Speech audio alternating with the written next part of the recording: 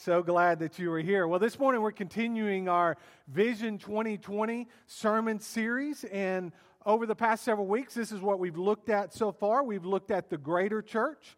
We've looked at the mission of the church. We've looked at what we value as a church. And so say with me this morning our vision statement together, and it is this up here: we exist to glorify God by becoming fully devoted followers of Jesus Christ. That's what our vision is as a church. And then last week we began walking through what we value as a church. Last week we looked at the Word and we looked at fellowship. Specifically, we looked at 3 different points: that we received the Word, that we are to be devoted to the Word, and then we also looked at how we are united by the Word. And that's the fellowship component of this. And now this morning we're going to look at our third core value, which is prayer. So if you have your Bibles, turn with me to Acts chapter 2.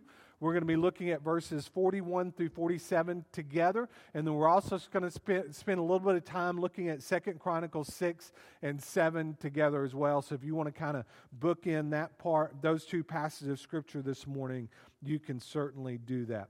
But Acts chapter 2, verses 41 through 47, this is where we get our core values. And this is what the word of the Lord says. So those who received his word were baptized.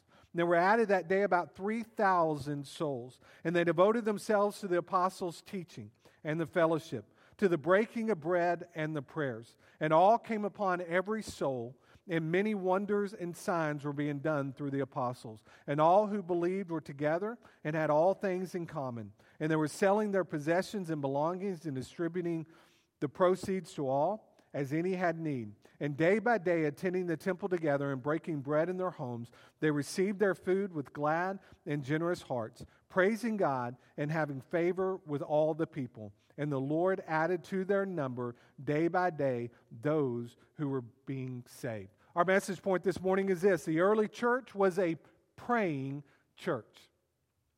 And that first church was devoted to prayer. First church did not just give lip service to prayer. They did not just talk about prayer, but they actually prayed. You know, think about the beginning of that first church, okay? All of us are pretty familiar with the first church. We know kind of the dynamics behind Pentecost, what led up to Pentecost. But right after Jesus ascended to take his rightful place next to the Father, we read these words in Acts chapter 1. We read, there were 120 early believers, okay? And this is what those early believers did after Jesus ascended to take his rightful place next to the Father. In Acts 1:14, all these with one accord were devoting themselves to prayer, together with the women and Mary, the mother of Jesus, and his brothers. So very early on. I mean, right when this church was it was getting ready to get started. As they waited on the Holy Spirit to come, this group of people prayed. After the 3,000 people were saved on the day of Pentecost, what do we find that early church doing? In Acts chapter 2, verse 42, they devoted themselves to prayer. In Acts chapter 3, Peter and John, they go to the temple, and they're going to go and pray. And as they're entering into the temple, some of the people noticed them, and they wanted to hear more about the Lord. And so Peter and John began to share the good news of salvation with them. As a result, they got arrested. And we read in Acts chapter 4, verses 23 and 24, after they were released, we read these words: when they were released, they went to their friends and reported what the chief priests and the elders had to say to them. And when they heard it, they lifted their voices together to God and said, "Sovereign Lord, who made the heaven and the earth and the sea and everything in them." So these people are rejoicing that they had just been arrested. They are rejoicing that they've been set free. We read in Acts chapter 12, the angel of the Lord appears to Peter one time when he's in prison, and the angel of the Lord busted him out of prison. Okay? And these are the words that we read in Acts 12:12. When he realized this, he went to the house of Mary, the mother of John, whose other name was Mark, where many were gathered together and were praying. And then during the commissioning service for Paul and Barnabas in Antioch, we read these words in Acts chapter 13. Then after fasting and praying, they laid their hands on them and sent them off. Following Paul addressing the elders of the church in Ephesus in Acts chapter 20, verse 36, we read, and when he had said these things, he knelt down, prayed with them all. If the first church saw the importance of prayer, don't you think you and I also should likewise see the importance of prayer? I love what David Platt says about prayer, but he says this about the early church and prayer. He said, prayer was a source of life in the early church. It was the air they breathed in and day out. It was the driving force of what they did. May it be the driving force of what we do as well.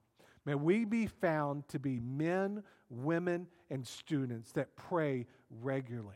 May it be like the air we breathe, that we're constantly and continually in prayer together. Why was that early church, especially before Pentecost, why were they so hungry for the Lord? Why did they go and petition the Lord? Because they were waiting on the promise of the Holy Spirit, weren't they? In the Old Testament, there is a correlation between waiting and praying. And when I think about those early believers and their prayer lives, and as I think about them praying for the Comforter and the Holy Spirit to come, I can just envision that there was a hunger inside of them, an aching that was in the pit of their stomachs, or an aching that was at their very core, where they longed for the Lord to return. This kind of aching we experience when we lose a loved one.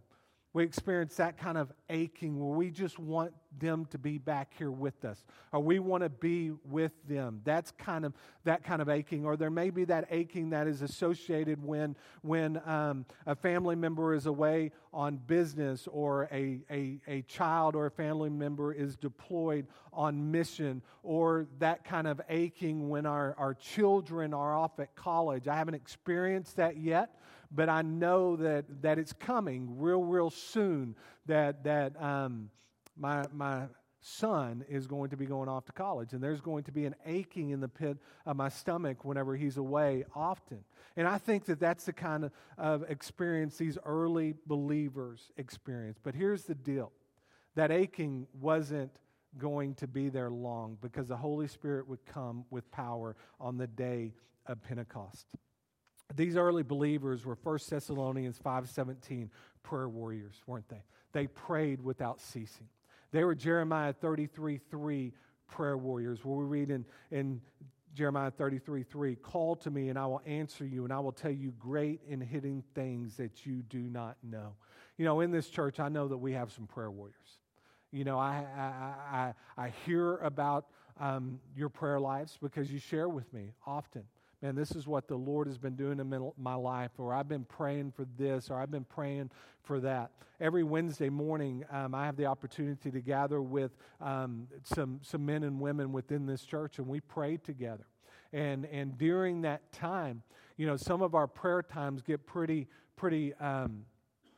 intense, because we're praying for one another, we're praying for family members, we're praying for the sick, we're praying for the lost, and we're just praying some big, audacious prayers often. And the thing that I love is that not only do we pray together, but often we also hear the Lord answer those prayers that we are praying. And I'm going to ask this morning my friend Barbara to come up here. And Barbara is one of the ladies that comes to our Wednesday morning prayer time. And Barbara and I have been doing life now together for a while. And I love all of y'all, but she's one of my favorites. I just want you to know that. And she told me to say that this morning. But this morning, I've invited Barbara to come up here because there was a time a few months ago that Barbara was praying some pretty big, audacious prayers.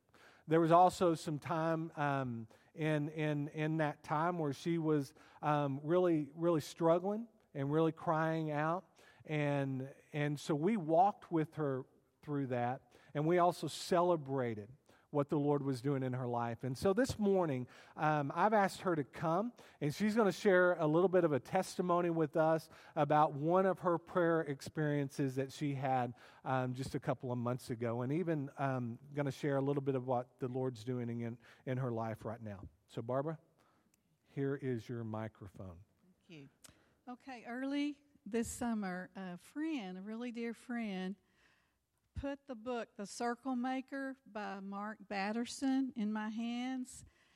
I really didn't want to read it. I'm a people pleaser. So I said, okay, I took it. Well, you are the exception. So I took it, and I really put it off for a while reading it. Right now I'm kind of I just want to read a light, fluffy book.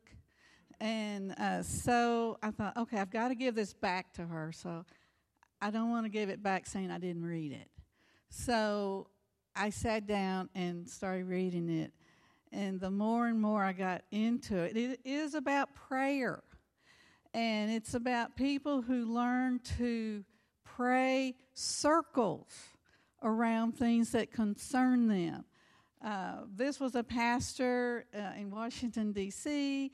He was wanting to buy this plot of land, or it was millions of dollars. This happened to him over and over again. And he would walk around the property praying for God to give his church this land or make it affordable. And over and over and over again, he got victory in that. Miracles happened. And there are instances throughout the book about people just praying for loved ones or neighbors or just anything that concerns them. They circle. They might even circle a house, or they'll have a journal and they'll put the name of the person down. They circle it, and they become circle makers. So I finished the book, and right after that, I went to Boulder, where my son and his family live. And when I read this book, it just got more and more in me. And I valued what these words said. And I wanted to become a circle maker. But this was new. This was really new. I mean, I pray, but this is different. This is more deliberate prayer. And so I felt the Lord was really telling me, I want you to circle their house 7 times. They live on a mountain. It's not like a little flat piece of land we have here. It's a mountain, and it's uneven and takes a while. So anyway, I woke up one morning, and I felt such a need. And the Lord just, the hound of heaven, he won't leave you alone. Or that's my case anyway, until I obey. And so I was giving him every excuse in the world. And I knew it just wasn't going to work. And so I said, okay, Lord, let's do this. So I jotted the time down on this notepad to see how long it was going to take. So I get started. It was so new for me to be in this intimate setting and doing what he was asking me to do, to circle the house, go around 7 times and pray. And so I started doing it, and I started singing the song, Jesus, Jesus, Jesus. There's just something about that name. Kings and kingdoms will all pass away, but there's something about that name. And I just walked around and just started confessing my sins. Instead of praying for my family, I just had to get the sin out first. And so that was the first time around. And then the second time I thought, I better make some kind of little notation on the ground to know. I don't want to get mixed up. How many have I done? And so I found little sticks, and I put, when I got started, each time I would put the stick down. So I put 2 down. So we started, I started around again. And it just became so precious, so overwhelmingly powerful. And I just grew more and more confident that what I was doing had eternal value. This was time so well spent with the Lord, and I was obeying Him. And so about the 3rd time around, they have all kinds of wildlife, and so there was this beautiful deer just within reach. And he started to walk away, and then he just kind of turned to me, and we both stopped and just looked at each other, and it was just special. It's hard to explain that moment with this deer. I just feel like the Lord put him there to just see the beauty of, just an example of the Lord's beauty. So anyway, I just started touching everything. I put my hands on everything: the fence, the playhouse, treehouse, cars, trees, leaves, doorposts, window panes, the brick and mortar, everything I could touch. And it was just so beautiful, such a beautiful experience. And toward the end, I looked down on the ground, and my son, it's a bronze-shaped tulip, and instead of a drain pipe coming down his house, this is a rain chain, and there were several on the ground. So I just stopped and picked it up, and I just held it as I continued my walking around their house, and I was just praying everything I wanted in my heart for them to be as believers, just everything I could think of, just making the most of it. And on my 7th time around, this became my trumpet. And so I just started speaking through it as I walked around. And I left there really believing that the walls around their hearts will someday come down. That's what I prayed, and I was empowered to pray that. And so I believe that will happen someday. I see no signs of it yet, but pray believing, and that's what I do. So when I got home, I started a prayer journal, and this is my Circle Maker prayer book. And I put down anything that concerns me. I have a page for the church, and my goal is to walk around the church soon. And I am walking around my daughter and her husband's house on Tuesday, and my daughter's mother-in-law is walking with me because she's got an investment in this too, her son. So I gave her the book. I have given two dozen books away. This has changed my life, and it's now a little ministry of mine to give the book away. So I have 10 in my car. If any of you want to get the book, it's yours. I will gladly give it to you, and maybe it will touch your heart. I have no idea what the Lord is going to use in each of our lives. We're not cookie cutters. This changed my life, and I had no idea. We don't know when we start into something what it's going to do, but the Lord does. And so I've given 2 dozen away, and I would love to give more away. Please don't hesitate if you want the book. But I do pray that it will mean something to you, of course. But I do this every morning. I'm so faithful to do it, and I can't say that in other experiences of praying. I get onto something and it comes and goes. This I wanted to last in me. I wanted it to be real. I wanted it to take. I really believe in my heart that it has. This has become a real treasure to me, and I'm starting to even check off some things I've been praying for individuals, and I'm very thankful for that. So, thank you for letting me share. Well, thank you, Barbara.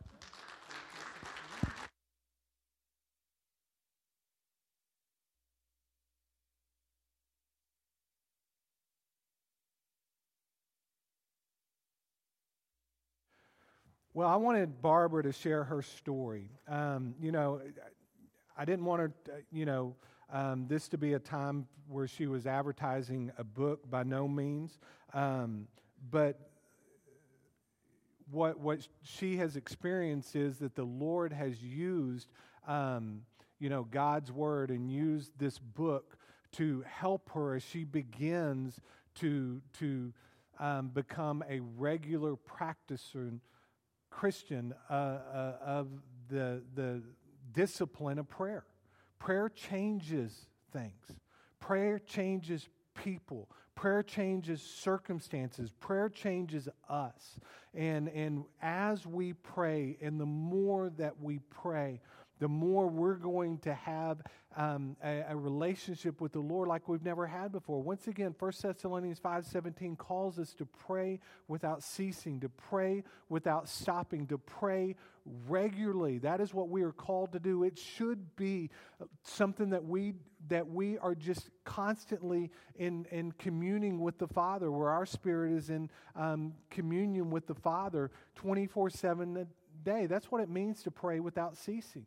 And so my challenge for all of us in this room this morning is to begin the practice of praying on a regular basis. And we looked at this a few weeks ago. But there is no limit to when you can pray. Okay?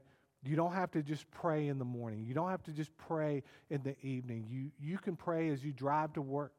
You can pray as you walk the hallways of your work. You can pray when you're alone, or you can pray when you're with other people. You can be having a conversation with somebody. And as they're sharing with you, you can begin praying for them right then and there. You can do that internally and pray for them, but you also can just say, hey, can I pray with you? Is there something I can pray with you specifically about, especially whenever someone reveals a hurt or a need or a pain that they're going through? Pray for people. Pray for your family. Pray for your church. Pray for those that the Lord brings into your life. Our next point this morning is this. The Bible is full of praying leaders. The Bible is full of praying leaders. And one of those leaders was King Solomon. We read of this in 2 Chronicles chapter 6. So notice in 2 Chronicles chapter 6, beginning in verse 18, what we get is a prayer of dedication from Solomon. And it's a prayer of dedication for the temple. But we read in 2 Chronicles, beginning in verse 18, chapter 6, but will God indeed dwell with man on the earth? Behold, heaven and the highest heaven cannot contain you, how much less this house that I have built. You have regard to the prayer of your servant and to his plea, O Lord my God, listening to the cry and to the prayer that your servant prays before you, that your eyes may be open day and night toward this house, the place where you have promised to set your name, that you may listen to the prayer that your servant offers towards this place, and listen to the pleas of your servant and of your people Israel, when they pray towards this place, and listen from heaven, your dwelling place, and when you hear, forgive. Throughout this prayer, Solomon is praying on behalf of the people of God. He prays for the nation of Israel. He knows their past, and he was certain of their future if they took their eyes off of God. And so he prays for them. When they sin, Solomon asks the Lord to forgive them in advance for their sin. Faith family, you know what God is looking for? He is looking for men, women, students, and children that are going to pray on behalf of our nation. He's looking for men, women, students, and children that are going to pray on behalf of this world. He's looking for men, women, students, and children, just like Solomon, to pray that the Lord will remember his people and forgive our sins. You know what we need as a faith family? You know what we need as a nation and as a world? We need a revival, don't we? Man, we need a renewal. You know what the word revival means? It means to live again. Stephen Olford said, revival is an invasion from heaven that brings a conscious awareness of God. Vance Havner said that revival is the church falling in love with Jesus all over again. We need heaven to invade earth, don't we? And you know what? Heaven has invaded earth. You know in what way? Heaven has invaded us.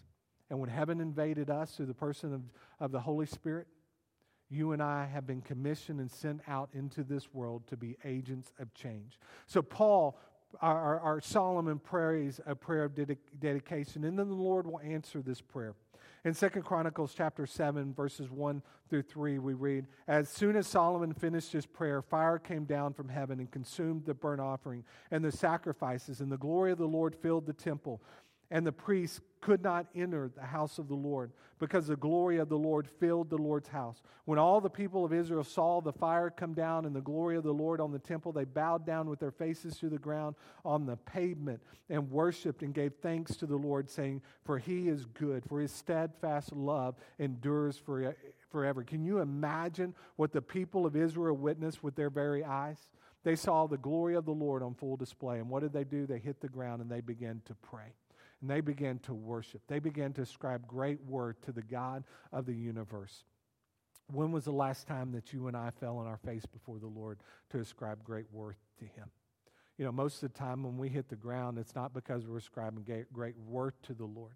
It's because we're hitting the ground because of some moment of desperation that has come to our life.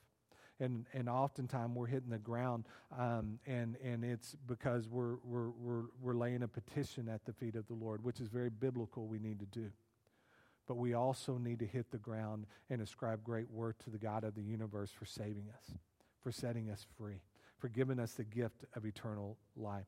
Continue reading. We're going to drop down some scriptures, and as we drop down to verse 11, there's actually a 13-year gap in time here, but in verses 11 and 12 we read, thus Solomon finished the house of the Lord in the king's house, and that Solomon had planned to do in the house of the Lord and in his own house, he successfully accomplished.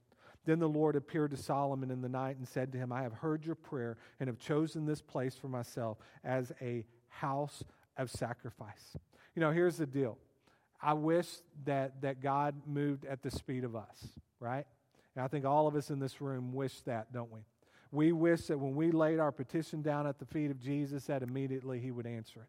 That isn't the case, though. Sometimes we have to wait upon the Lord for His timing. And that's what Solomon had to do. He had to wait upon the Lord. Sometimes you and I have to wait. Does that mean that we just pray once? No, it means that we must persistently pray before the Lord. Solomon, I believe with all of my heart that he prayed consistently and persistently for the people of Israel. We need to pray for one another in this faith family. We need to pray for our families. We need to pray for those that we do life with. We need to pray without ceasing is what we need to do. You remember Paul's prayer for the Ephesians? We looked at this a couple of weeks ago, but he prayed for their strength. He prayed for their power. He prayed for the Holy Spirit's indwelling upon their lives. He prayed for deep roots within their lives. He prayed for love. He prayed for comprehension. And he prayed for the fullness of God within their lives. That's how we should pray also. That's how I've been praying for you. I've been praying for God's strength. I've been praying for the Holy Spirit's indwelling. I've been praying for power for all of us in this room, and I've been praying for deep roots that we would continue to grow in the grace and knowledge of our Lord and Savior, Jesus Christ. And I've also been praying that we will become people of prayer. Notice next, a prayer condition. God answers Solomon's prayer, but the answer has conditions. In 2 Chronicles chapter 7, verses 13 and 14, we read, when I shut up the heavens so that there is no rain, or command the locusts to devour the land and send pestilence among my people. Notice verse 14, verse that all of us are very, very familiar with. I preached from this verse before, but this is what God's word says. If my people who are called by my name humble themselves and pray and seek my face and turn from their wicked ways, then I will hear from heaven and will forgive their sin and will heal their land. The Lord makes it abundantly clear that He will answer our prayers, but those answers are conditioned upon our hearts, conditioned upon our lives, conditioned upon our requests. Let's look at God's answers. He says here, if my people who are called by my name. First, notice who will not bring about revival across our land. Okay? Our government is not going to bring about revival across our land, is it? The White House is not the answer to our broken, messed up world, is it? Our schools are not going to bring about revival within the lives and the hearts of our children. We can't count on our teachers within our public schools or private schools or any other kind of school to instill God's Word solely into the lives of our people. You know why? Because that's not their job. You know whose job it is? It's our job to invest in our children, to disciple our children, and to walk with our children. So we see here, if my people who are called by my name, notice next, if they would humble themselves and pray. There's two ingredients always that accompany revival: prayer and humility. Gypsy Smith was a 19th century revivalist who did something unusual when he came to a new town. He'd stop on the outskirts and draw a circle in the dirt. Then he would stand inside that circle and say, "Oh God, please send a revival to this town and let it begin inside this circle." He's not the only person that would draw circles and say, "Lord, begin revival here." But he's one of them. That's where revival begins. It begins with us. If we want revival to come to this church and come to this land, then it's got to start within the hearts of the believers. We need to draw a circle, step inside that circle and say, "Lord, begin revival here." And then from there, we can go and we can draw some circles around other things and say, "Lord, begin revival there. Lord, break people's hearts there. Lord, save people that reside within that home or within that business or within that school or within that church or within that neighborhood." And then we see here, if they would seek my face and turn from their wicked ways. If we want to experience revival, then it will only begin when we repent of our sins. When we cry out and repent, notice what happens. We have this promise.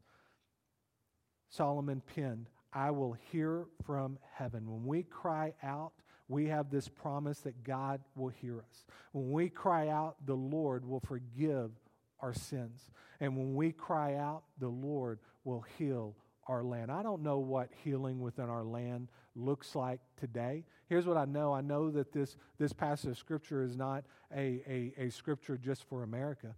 I know that this passage of Scripture that is a passage that the church in general needs to pray. He will heal our land. Vance Havner stated, "The reason America does not have revival is because while the situation is desperate, the saints are not." Man, we're so consumed with the things of this world ourselves that until we become consumed with the things of God and what God wants on behalf of our land and our churches and our people, we're going to continue to see the moral decline of our society. It's time for us to get desperate on behalf of our broken homes, our broken nation, and our broken world. Tony Evans said this. He said, "The reason we have a messed up universe is because we have a messed up world, made up of messed up nations, made up of messed up states, made up of messed up cities, made up of messed up neighborhoods, made up of messed up churches, made up of messed up families, made up of messed up people." If we want to experience revival, then we have to be a people that are willing to get serious about the healing that needs to come to our lives as well as the lives within our churches. Finally, this morning, my prayer for this fellowship is that we will become a praying church.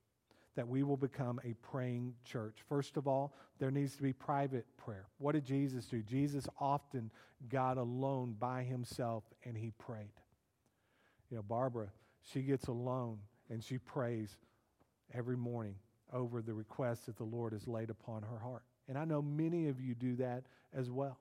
We need to do that. Private prayer needs to be a part of our praying. Family prayer should be evident as well.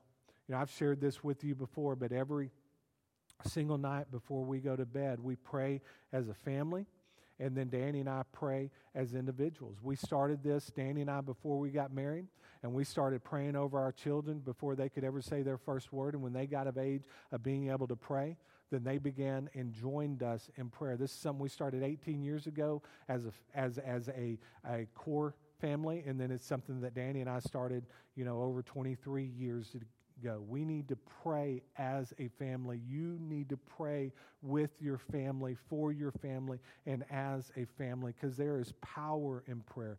There is strengthening that occurs in prayer as well. We need to pray for the Lord to be present within our home, within our marriages, and within our parenting as well. And then we need to experience intercession prayer as well. We need to pray for other people. God invites us to do that. In Matthew 5:44, we read, "But I say to you, love your enemies and pray for those who persecute you." In 1 Timothy chapter 2, verses 1 through 2, "First of all, then I urge that supplication, prayers, intercession, and thanksgiving be made for all people, for kings and all who are in high positions, that we may lead a peaceful and quiet life, godly and dignified in every way." In Ephesians 6:18, "Praying at all times in the Spirit with all prayer and supplication. To that end, keep alert with all perseverance, making supplication for all the saints." We need to pray for one another. That's a biblical thing that we need to do. We need to pray for each other. If you're a leader in this church, you need to be praying for those that you have influence over. If you're not a leader within this church, then you need to pray for your leaders, and you need to pray for one another as well. And then we also need to pray in public together. That first church, they prayed regularly. They prayed in private and they prayed in public. We need to pray publicly together, and we need to pray privately as individuals. We need to pray for one another. And I want you to know there is power in prayer. Okay? You may say, "Well, I pray every day and the Lord hasn't answered a single one of my prayers." Well, let me ask you this. Are you praying selfishly? Are you praying in accordance with God's word and God's will? Are you praying once and then stopping? Or is this something that you're doing on a regular basis? For Solomon, it took 13 years before his prayer was answered. There's other people in the Bible that it took longer than that. And then there's some that you prayed and immediately their prayers were answered. And that happens in our lives too. Sometimes our prayers are answered immediately. Sometimes the Lord says, wait. Sometimes the Lord says no. Sometimes the Lord answers our prayer as well. During World War II, Betsy ten Boom died in a Nazi prison camp. She and her sister Corrie had been sent there because they had been caught hiding Jews in their Dutch home. Years after the war, Corrie wrote about an answer to prayer regarding a seemingly insignificant item. Betsy's specific prayer and mustard seed faith is still an inspiration in her own words. She says, "I will tell you something that happened when I was a prisoner in a concentration camp with my sister, Betsy. One morning I had a terrible cold, and I said to Betsy, 'What can I do? I have no handkerchief.' 'Pray,' she said. I smiled, but she prayed. 'Father, Corrie has got a cold, and she has no handkerchief. Will you give her one in Jesus' name? Amen.' I could not help laughing, but as she said, 'Amen,' I heard my name called. I went to the window, and there stood my friend who worked in the prison hospital. 'Quickly, take this little package. It is a little present for you.' I opened the package, and inside was a handkerchief. 'Why in the world did you bring me this? Did I ask you for it? Did you know that I have a cold?' 'No, but I was folding handkerchiefs in the hospital, and a voice in my heart said, "Take one to Corrie ten Boom." What a miracle. Can you understand what that handkerchief told me at that moment? It told me that in heaven, there is a loving Father who hears when one of his children on this very small planet asks for an impossible little thing, a handkerchief. And the Heavenly Father tells one of his other children to take one to Corrie ten Boom. God answers prayers, and God's promises are a greater reality than our problems. God does answer prayers. It may not be the way we want it or in our timing, but God does answer prayers. Let me invite all of us in this room to be men and women that devote ourselves to praying. You may say, well, I don't pray on a regular basis. Start this week. Take 5 minutes out of your day to get alone with the Lord and just pray. Okay, you may say, well, I already pray 5 minutes. Okay, then pray 10 minutes. Well, I already prayed 10 minutes. Pray 15 minutes. Begin the process of devoting yourself in prayer. Create a prayer journal.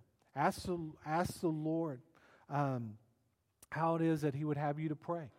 And write down what He places upon your heart. Find scriptures and pray specific scriptures and promises within God's Word as well. But devote yourself to pray. Pray specifically for whatever it is the Lord has laid upon your heart, or whatever it is that you see within this world or within your life that needs God's attention. Pray persistently. Not guaranteed that your prayer is going to be answered on day 1 or day 141. But pray until the Lord answers your prayer. And pray with humility, not my will, Lord, but your will be done. As we close this morning, let's make prayer a regular part of what we do as individuals and as a faith family. Let's be people of prayer, okay? You may be here this morning and you don't have a relationship with the Lord. You've never communed with God before outside of maybe one of those Hail Mary moments where you're like, God, help me get out of this situation that I've gotten myself in. That may be the extent of the kind of prayers that you prayed before. Because you don't have a relationship with the Lord, you don't know how to pray. I want to invite you this morning to make the greatest decision that you could ever make. If you don't have a relationship with Jesus Christ, call out to Him. The Bible says if we repent of our sins and cry out to Him to be Lord and Savior of our life, that He will save us. So if you don't have a relationship with Jesus, I want to invite you this morning to do that. You may be here this morning and the Lord has been impressing upon your heart someone specifically to pray for. Maybe it's somebody in this room that you need to, during this time of invitation, just go over to, lay your hand on them and just say, hey, can I pray with you? Can I pray for you? I don't know what decision you need to make this morning, but let's stand together. I'm going to lead us in a time of prayer, and when I say amen, if there's a decision you need to make, you come. Father God, thank you for this morning. Thank you for your word. Thank you for the testimony that we've heard this morning from Barbara. Father, thank you for just making her into a woman of prayer. Father, I know that you have called all of us to be men and women in prayer. And may we all begin that discipline ourselves. Father, there may be someone here this morning that is yet to enter into a relationship with you. If they were to die today, they don't know where they'd spend eternity. And so, Father, I pray this morning that you'll draw them unto salvation. Father, may they be brought to the point of repentance where they confess their sins before you, confess those things that they've done in their lives that have been wrong, that haven't honored you. May they repent of those this morning. Father, and then may they cry out to you to be the Lord and Savior of their life. Father, move now during this time of invitation. For it's in Jesus' name we pray. Amen.